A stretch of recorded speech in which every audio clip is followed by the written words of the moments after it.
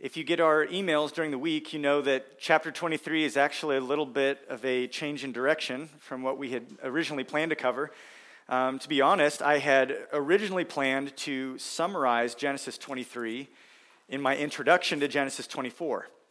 Because on my initial reading, I thought, well, the main things that happen in Genesis 23 is that Sarah dies, Abraham buys some land, and he buries his wife. That's simple. There's not a lot going on there. We can cover that in the introduction and then focus on chapter 24, which seems to be, at first glance, much more significant to the story and the trajectory of Abraham's life and the outworking of God's covenant promises.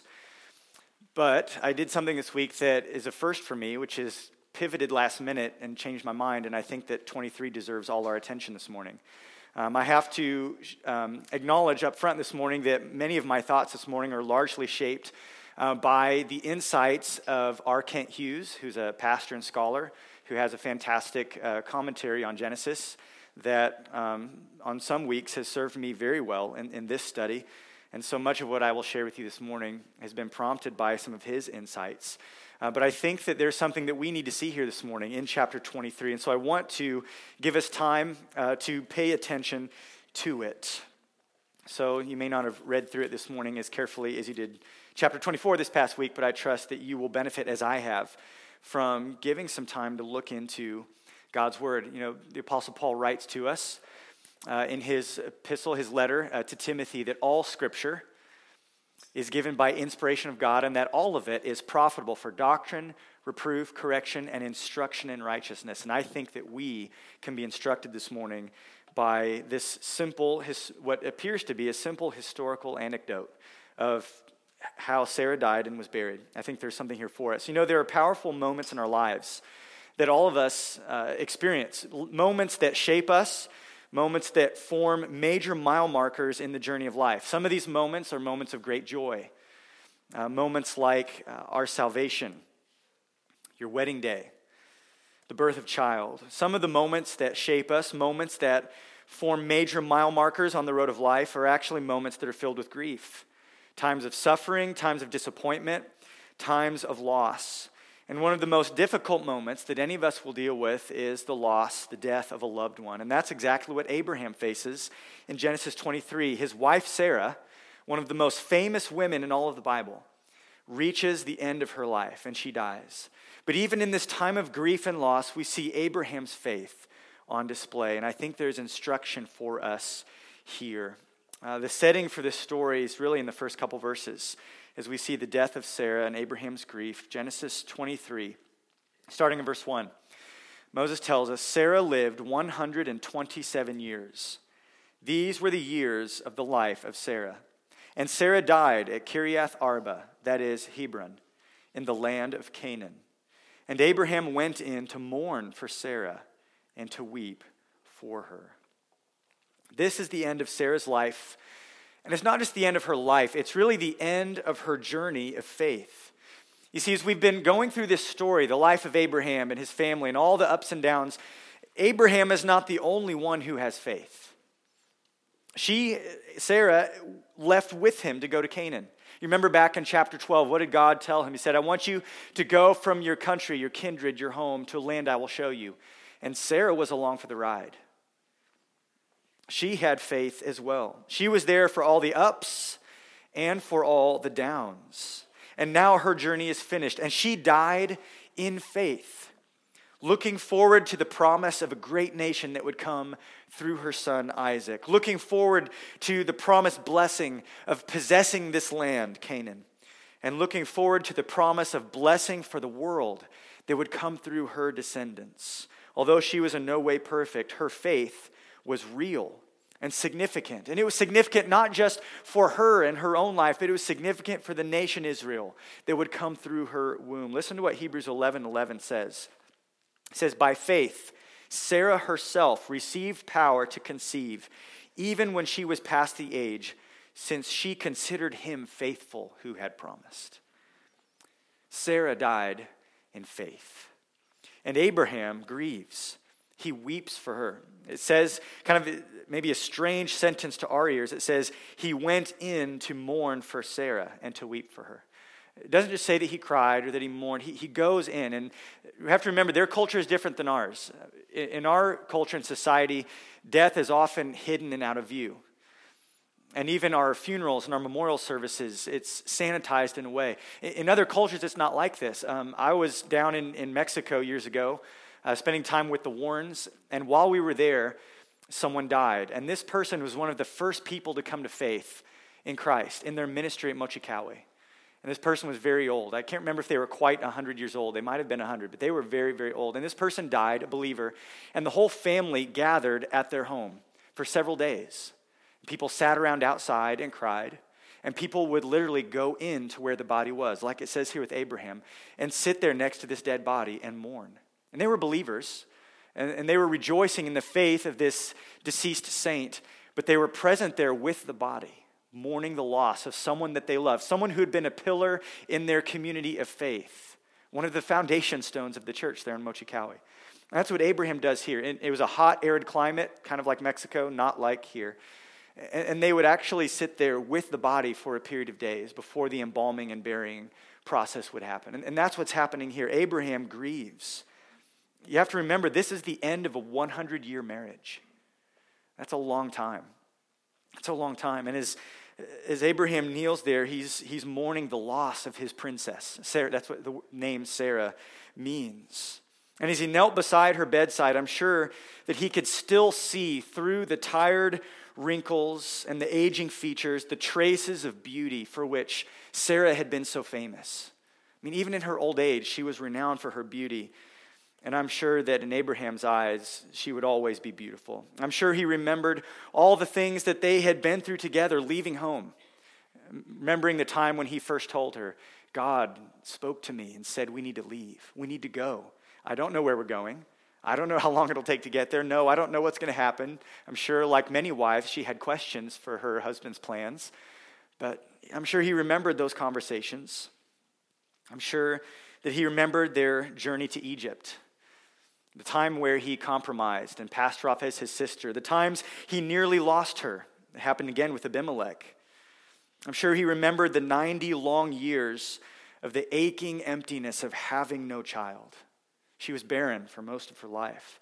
Those years of waiting for a son. I'm sure he remembered their laughter together as God promised them a son, and they both said, really? Us have a son in our old age? I'm sure he remembered their joy and celebration when Isaac was born, and the great feast when he was weaned. And in all of this, I'm sure that Abraham, as he knelt at her bedside, remembered God's faithfulness every step of the way. They had walked this journey of faith together, and now Sarah's race was finished.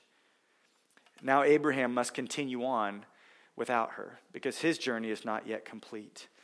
But before he continues on in his life, before he puts all this behind him, he has to act. And that action includes taking care of some logistics.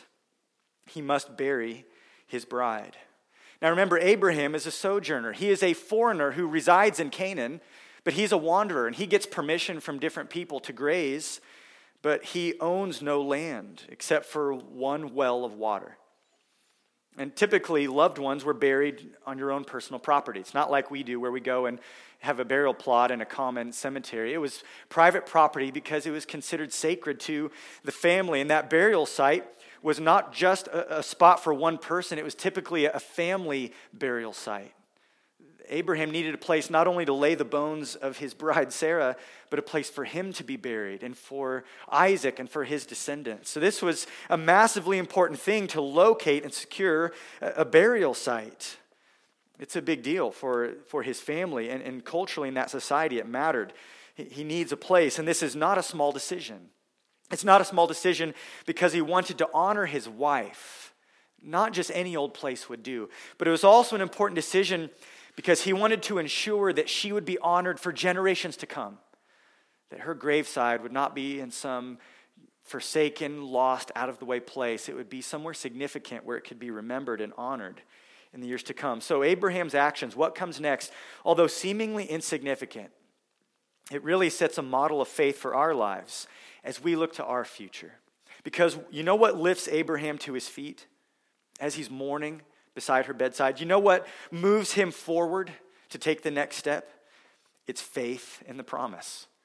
This theme that we see time and time again in Abraham's life, it's his faith in God's promises that moves him to action, to obedience.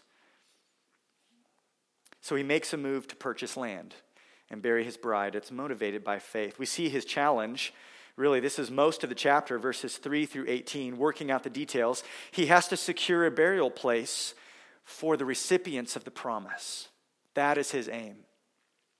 And the solution is that he goes to purchase land in the land of promise, in the land of Canaan. We see this in verse 3. It says, Abraham rose up from before his dead, and he said to the Hittites, I am a sojourner and foreigner among you. Give me property among you for a burying place, that I may bury my dead out of my sight. He desired to bury Sarah specifically in the land of promise, in Canaan. He wanted to stake his claim in the land, a land that was not yet theirs, but he believed it one day would be. His faith in the future informed his actions in the present.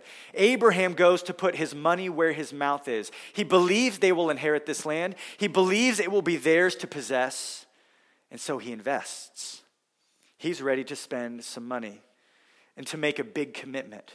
He was willing to lay the bones of the person he loved with all his heart here in the land of Canaan, because he believed it would one day be theirs. Though the possession of the land is yet far off, Abraham wants her bones and his to be waiting for the people of Israel when they finally take possession of it.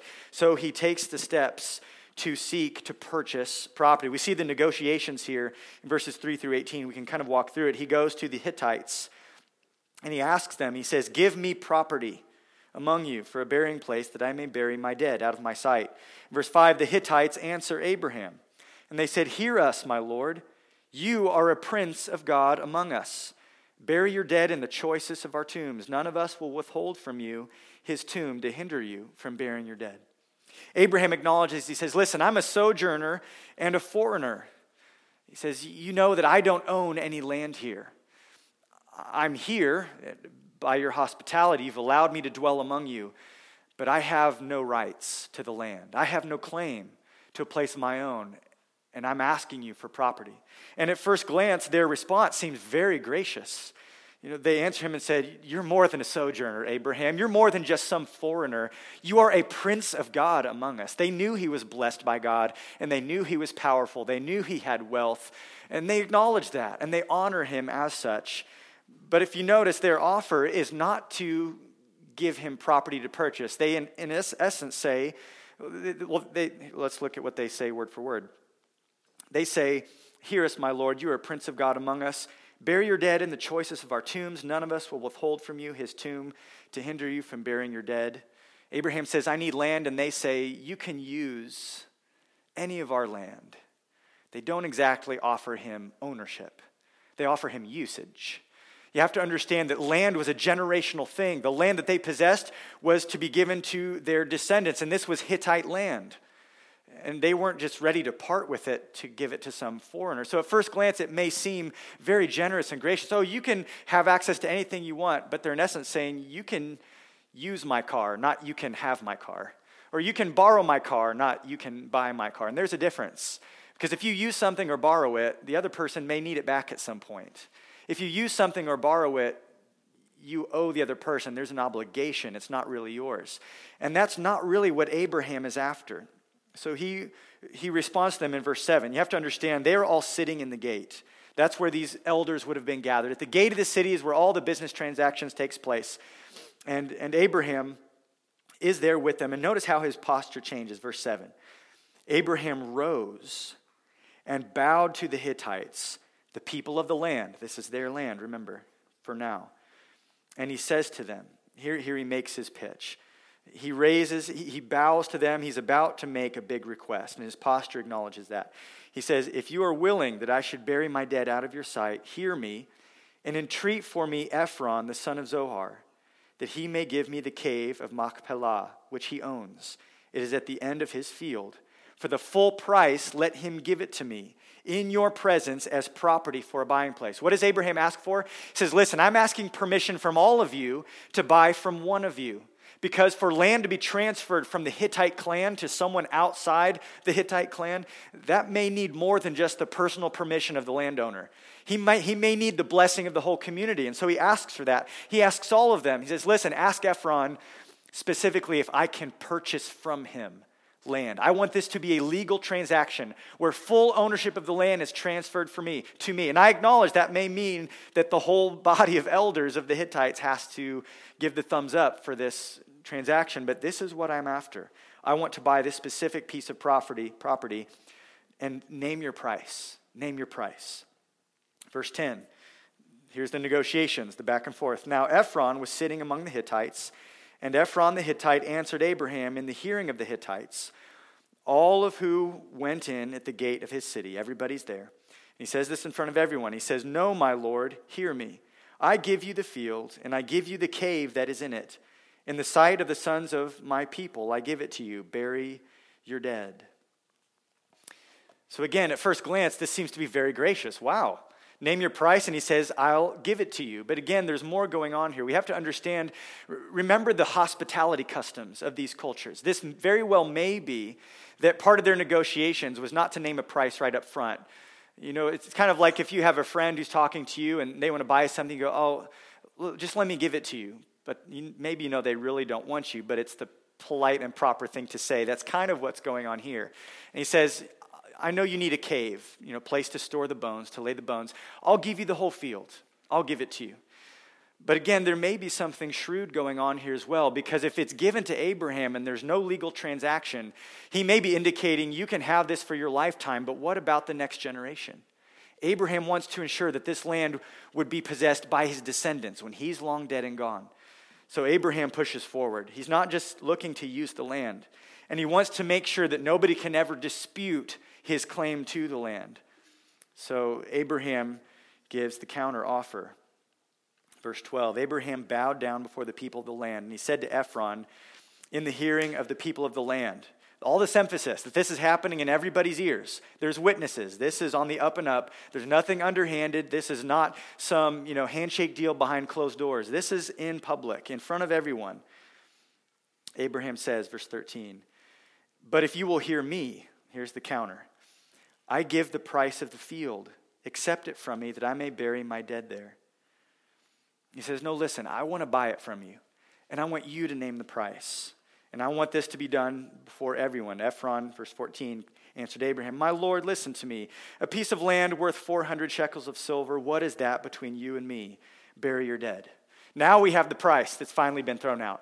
It's like, well, if you were going to buy it, it would probably be 400 shekels. But I'm not asking that. What is that between you and me? Again, here's the hospitality, the courtesy. Well, if I was going to sell it, I'd probably get this much out of it. But I'm not asking you for that. But he has thrown a number out. And I'm expecting that he probably thinks Abraham is going to counteroffer, right? Now you get to the haggling. Well, could you do 300? Well, I'll meet you in the middle, 350. Now begins the haggling. But Abraham doesn't haggle with him. He's thrown out this price. And 400 shekels, a shekel is not a monetary unit at this point. It would become that later. At this point, he's referring to a weight measurement. And he's talking about over 6 pounds of silver. It's a big price. It's a high price. Perhaps even exorbitant. Maybe he's even taking advantage of Abraham. We're not sure. We don't know the exact economy. We don't know how big the field was. We do know that there was a bunch of trees on it, which were valuable. But he throws out a substantial price. And Abraham doesn't counter. Verse 16, Abraham listened to Ephron, and Abraham weighed out for Ephron the silver that he had named in the hearing of the Hittites. He pays full price. He doesn't haggle. He doesn't negotiate. 400 shekels of silver, according to the weights current among the merchants. And it happens before the eyes, and these statements are made in the ears of everyone who mattered in the Hittite culture. This is a legal, fair, and well-known transaction that was documented according to the customs of the day. And the full price was paid. The purchase price ensured there would be no dispute in the future. And I think it also shows that Abraham cares for his bride. 400 shekels, nothing's too expensive for my beloved. I'll definitely pay that in her honor. Abraham has demonstrated faith as well here. He's demonstrating faith. He believes the land will be theirs, and he's willing to put his money where his mouth is.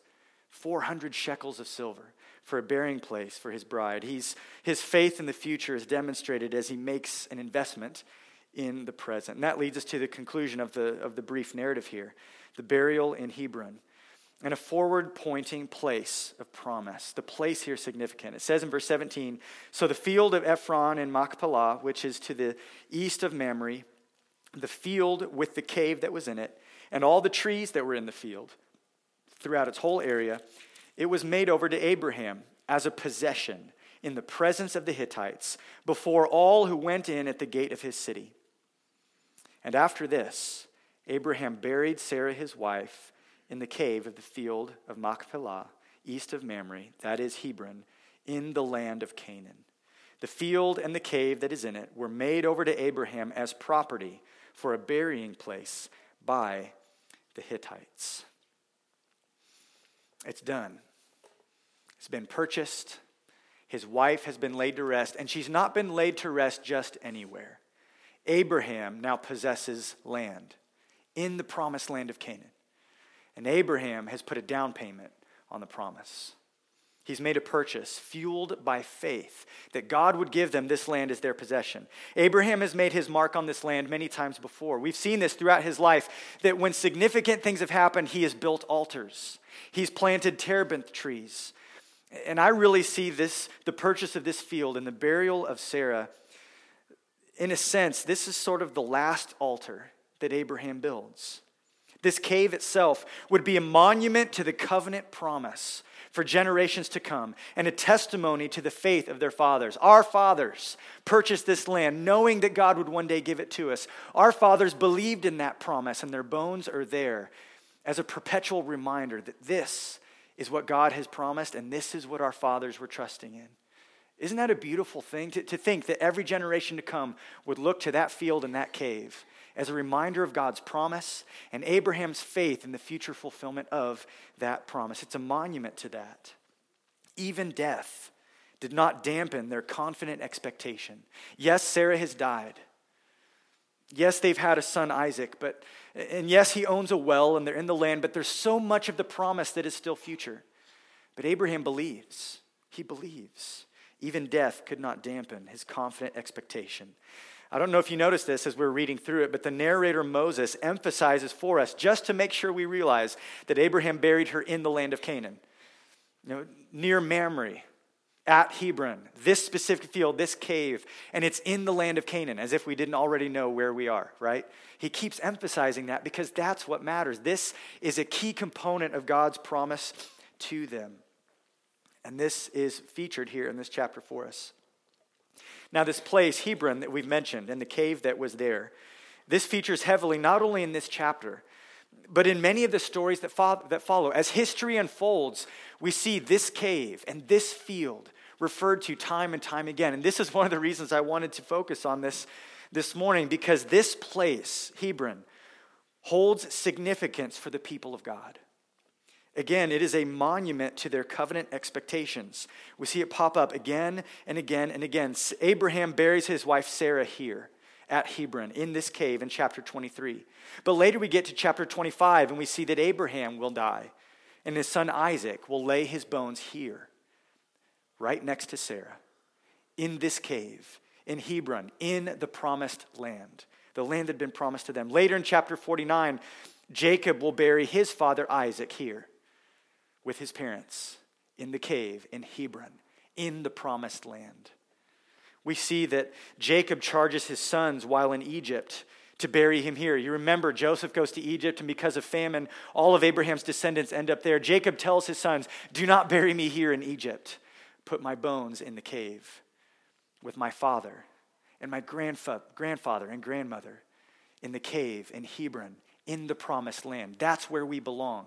And that's where I want my bones to be laid. He makes his sons promise to bury him here. And later, as Jacob dies in chapter 50, they embalm him at his death, and they make the long journey and bring him here, and they lay his bones in this cave. Later, Joseph, as he grows old, will make the sons of Israel swear to embalm him and to carry his bones from Egypt when they leave, because he knows that one day They will return to the land of promise, and that's where he belongs. That's where his people belong. And this is actually how Genesis ends. If you go all the way to Genesis chapter 50, the very last words of Genesis tell us that Joseph's bones are prepared to one day leave Egypt, and he was not buried permanently there. Genesis ends with a forward-looking expectation of possessing the land of Canaan. We see it later in the book of Exodus, 430 years later, as Moses and the children of Israel told by Pharaoh, "Go, take your wives and your children and your flocks and your herds and go." You know what they do? They take up with them the bones of Joseph. And as they leave Egypt, as they cross through the Red Sea, as they wander for 40 years in the wilderness, they take the bones of their ancestor Joseph with them, carrying not only his remains, but the expectation of the fulfillment of God's promise in the future to give them this land. Later, when Joshua conquers Canaan, they lay the bones of Joseph here in Hebron, Joshua chapter 24. Again and again and again, we keep seeing this place lifted up as a monument and a symbol of their expectation to inherit the land. We see later in Joshua chapter 14 that one of the spies who believed this promise, you remember there were 12 spies, and 10 of them said, "There's too many people, and they're too strong, and they're too big, we can't take it." There was 2 spies, Joshua and Caleb, and they said, "We can take it. Sure, we're small and we're few, but God has promised to give us this land." They believed this promise. And Caleb, years later as an old man, he is the one who actually conquers Hebron and takes it to be fully possessed by the descendants of Abraham and Isaac and Jacob and Joseph. One day, years later, there would be someone who had grown up as a shepherd who was now 30 years old. His name was David. And he would be anointed to be king over Israel, the people of promise. And he would be anointed at Hebron, at this very place. He and his son Solomon, under their reign, the land of Canaan would be possessed at its greatest extent. The borders were never greater to the nation Israel than under the reign of David and his son Solomon. We see this again and again and again, this place popping up. You know, Abraham did not live to see all this come to pass. He never saw this, but he believed it would happen. He believed it enough to invest, to put his money where his mouth was, and to lay the bones of his precious bride here because he believed that this land would be theirs. His confidence in the future fulfillment of God's promises compelled him to walk by faith in the present. That's really what he's doing here in Genesis 23. He's walking by faith. He's purchasing land, bearing his bride, all the while looking forward to the future, looking to the future that God has promised. But you know, we have to ask, is that all that Abraham was believing? Because if we go to the book of Hebrews, Hebrews tells us more. Go ahead and turn to Hebrews chapter 11, because I think this is exciting. Hebrews chapter 11.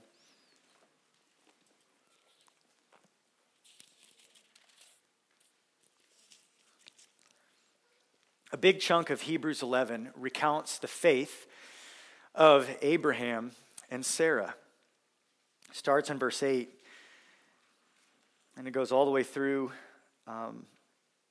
really verse 17, 18. But I just want to pick up in verse 13. In verse 13, it says, "These all," referring to Abraham and Sarah, "these all died in faith, not having received the things promised, but having seen them and greeted them from afar, and having acknowledged that they were strangers and exiles in the earth. For people who speak thus make it clear that they are seeking a homeland." And the author of Hebrews now clarifies what he means by that. He says, if they had been thinking of that land from which they had gone out, they would have had opportunity to return. But as it is, they desire a better country, that is, a heavenly one. Therefore, God is not ashamed to be called their God, for he has prepared for them a city. What the author of Hebrews tells us is that, yes, Abraham and Sarah looked forward to receiving the land of Canaan, but Abraham is even looking beyond that, even looking to something more lasting, something greater, something more real than even Hebron and the land of Canaan, the surrounding region. Abraham was looking beyond all that to an eternal inheritance. You see, as Abraham tells the Hittites that day, I am but a sojourner and a foreigner, I think he means that in more ways than one. He saw himself as a sojourner who was destined not just to one day have his bones laid in the land of Canaan, but who was one day destined to an even greater inheritance.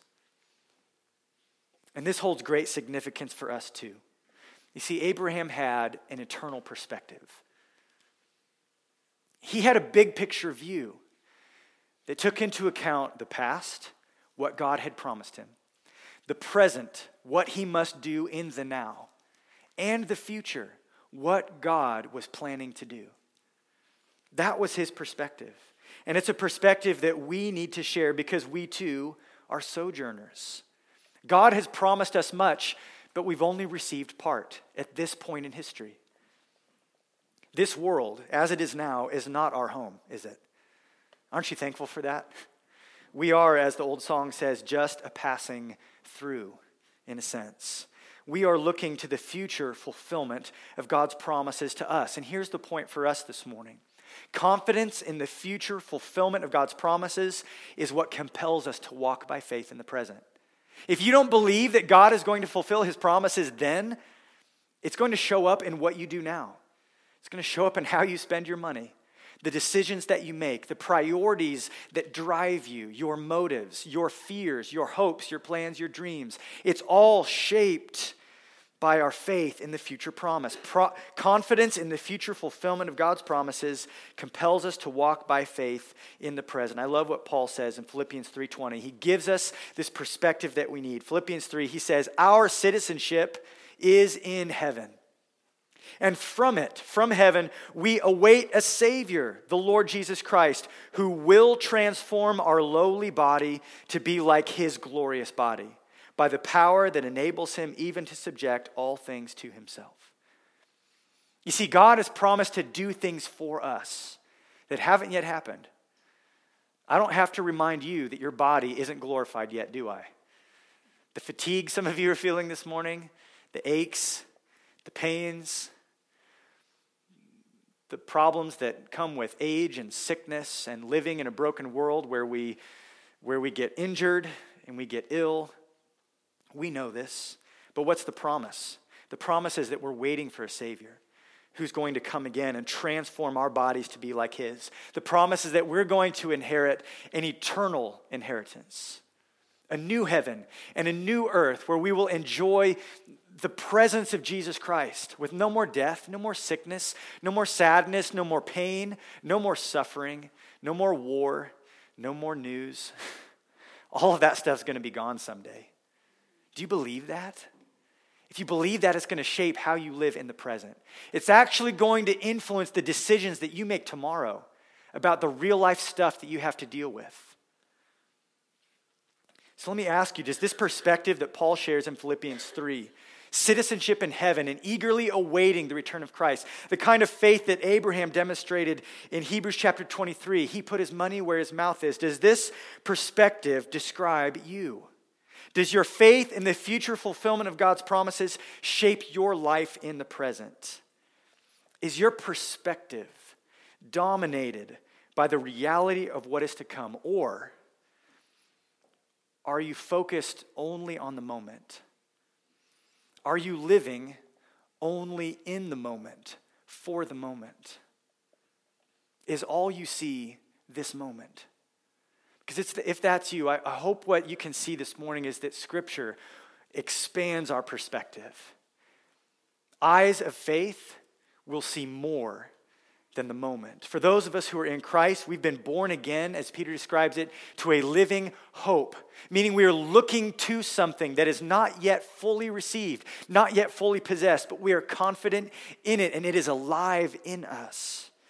We've been promised resurrection, a glorious inheritance, eternal joy of life in God's presence. And this is not just supposed to be something that we know, not even just something that we believe. This truth of where we are going in the future and what God has promised us in Christ, this must be something that we are radically seeking and pursuing and focusing on. This is what we look to as we run the race of faith. I love what Colossians 3:1 says. Gives us this heavenly perspective. Paul says, if then you have been raised up with Christ, if you're united with him, if his death is your death, his resurrection is your resurrection, his life is your life. And in the Greek, it's almost since then you've been raised up with Christ. Paul says, if that's true, then here's how we must live. He says, if you've been raised with Christ, seek the things that are above. Does that describe you? There's so many things to seek here in this earth. Financial security, health, relationships with people, and the affirmation or the satisfaction or the comfort we get from them. Success in your career, whether it be academically, professionally, athletically, whatever it is. There's so much that we can seek here in this earth. But first and foremost, we are to seek the things that are above. Paul continues, the things that are above where Christ is. He is our inheritance. He is our portion.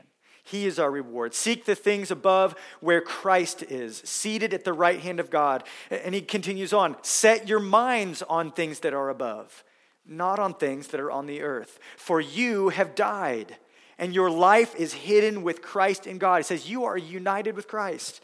And he says, here's the perspective, looking forward. When Christ, who is your life, appears, then you also will appear with him in glory. This is what's coming. This is what's promised. And since that is true, set your gaze on that. Seek that. Don't set your mind on things that are on the earth. Pastor Kent Hughes comments, longing for heaven is the signature of the believing soul.